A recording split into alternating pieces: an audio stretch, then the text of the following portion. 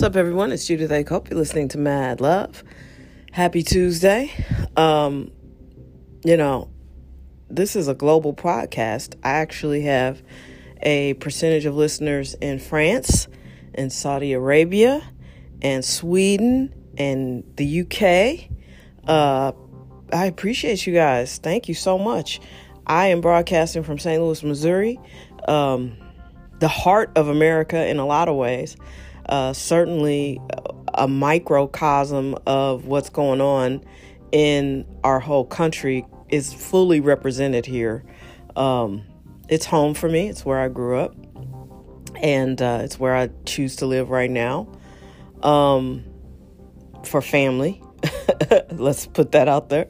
Willing to work and travel other places, but for now, this is where I am, and I'm going to be honest with you. If you're in a place like I am and you're watching this coronavirus unfold, it's really difficult to be enthused about our leadership. And I'm not trying to lambaste just one person, but I really don't understand why it's taken so long to really react to this virus. Since we knew about it in China, I want to say late November, early December is when I remember the first time hearing about it. I know it was in 2019. So the fact that this entire country thought that it wasn't going to get here and we wouldn't have to deal with it, I just don't understand that. I don't understand. The president is obviously going slowly, and some, I think, Republican governors are also moving slowly, dragging their feet. The Democratic governor in Illinois, J.B. Pritzker, has been pretty impressive. I mean, he's just like making moves. And he is an example of a businessman turned politician that kind of understands the need for efficacy and speed and efficiency. And I'm not sure if I used efficacy right, but, he understands the need for the machine to go faster. And he's not worried about the political ramifications as much as he is worried about the people. And I like that. When you nominate or elect business people to become part of a political machine, that's kind of what you're hoping for. Someone who will bring speed and efficiency and things that you would utilize in a business, some of those techniques, and apply them to government, because government notoriously moves slowly. But when lives are at stake, there's just really no time to move as slowly as we have with this disease. I have immunosuppressed family members. They cannot get this. It would be an instant issue and situation for them. Like, they might not make it. So the fact that we're not doing enough testing, so the president seems to be so proud that we don't have that many cases. At least he was a week and a half ago. But the problem with that is you didn't do enough tests. So, apparently you can walk around with this and be a carrier of it, and you don't know. So if we don't test everybody, and you're only testing people after they show symptoms, how many people actually have it or are a carrier of it and are infecting people as we speak? You just because you're not sick, that doesn't mean you can't go visit your grandma and make her sick. You see what I'm saying? Because nobody's testing you because you don't have any symptoms. And Missouri seems to be following Trump's lead and just taking our time with this thing. And it's like, I know I very glibly said it was going to thin the herd a couple weeks ago or last week. And it is. And I don't mean to be glib. I just read a lot and I watch a lot of documentaries on this kind of thing. Actually, I've avoided documentaries on pandemics because I know that it could happen for real and it's scary. When I watched the movie Contagion, that came out, in 2011? When I watched that, I was like, oh my God, that could really happen. And the way they tell the story, you see how simple it starts. And you're like, oh, So if you haven't seen it, you should watch it because it's really interesting. And kind of how people, I don't know, go backwards, devolve, is that a word? Instead of evolving, they devolve, like they get real primitive. And everybody, the vaccines are in short supply, and it's an interesting movie. And one of my favorite directors is Steven Soderbergh, so check it out.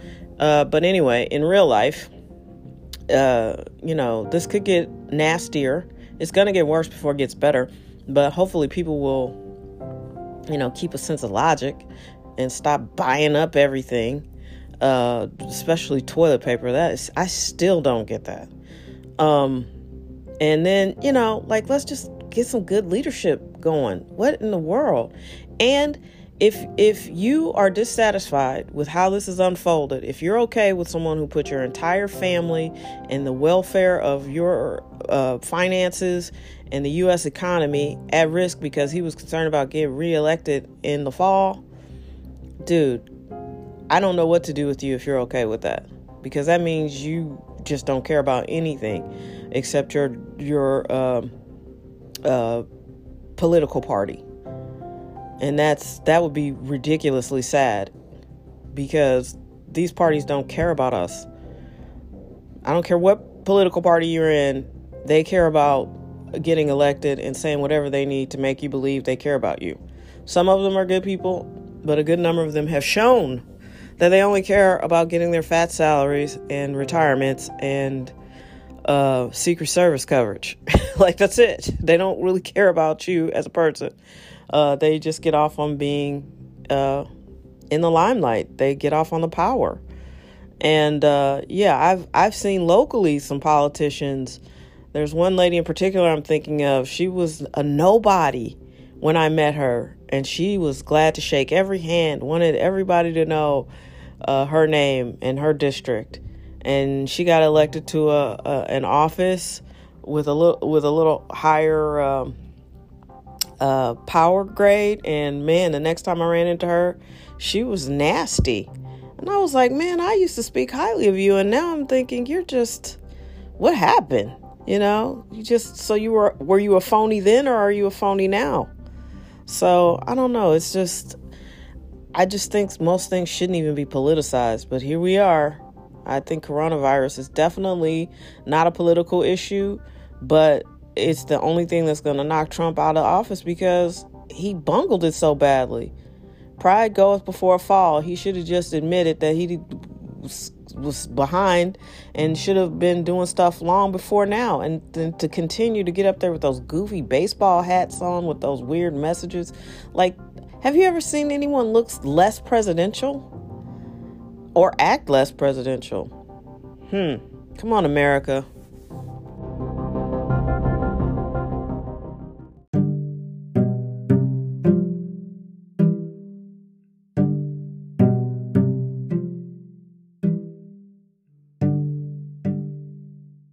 What are you waiting for?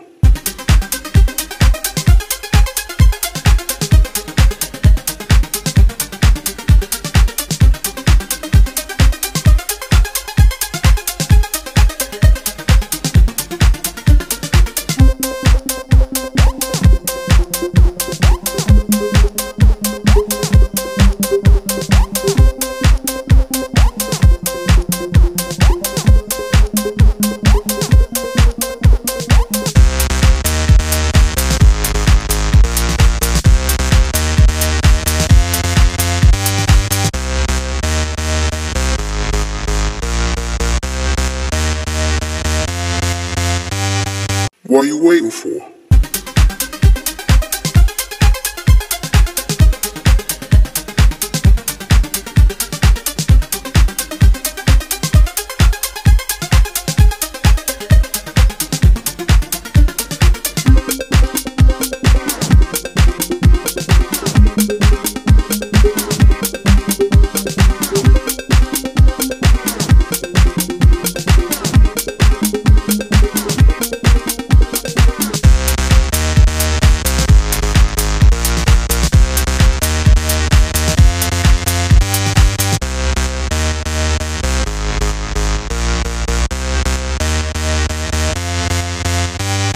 What are you waiting for?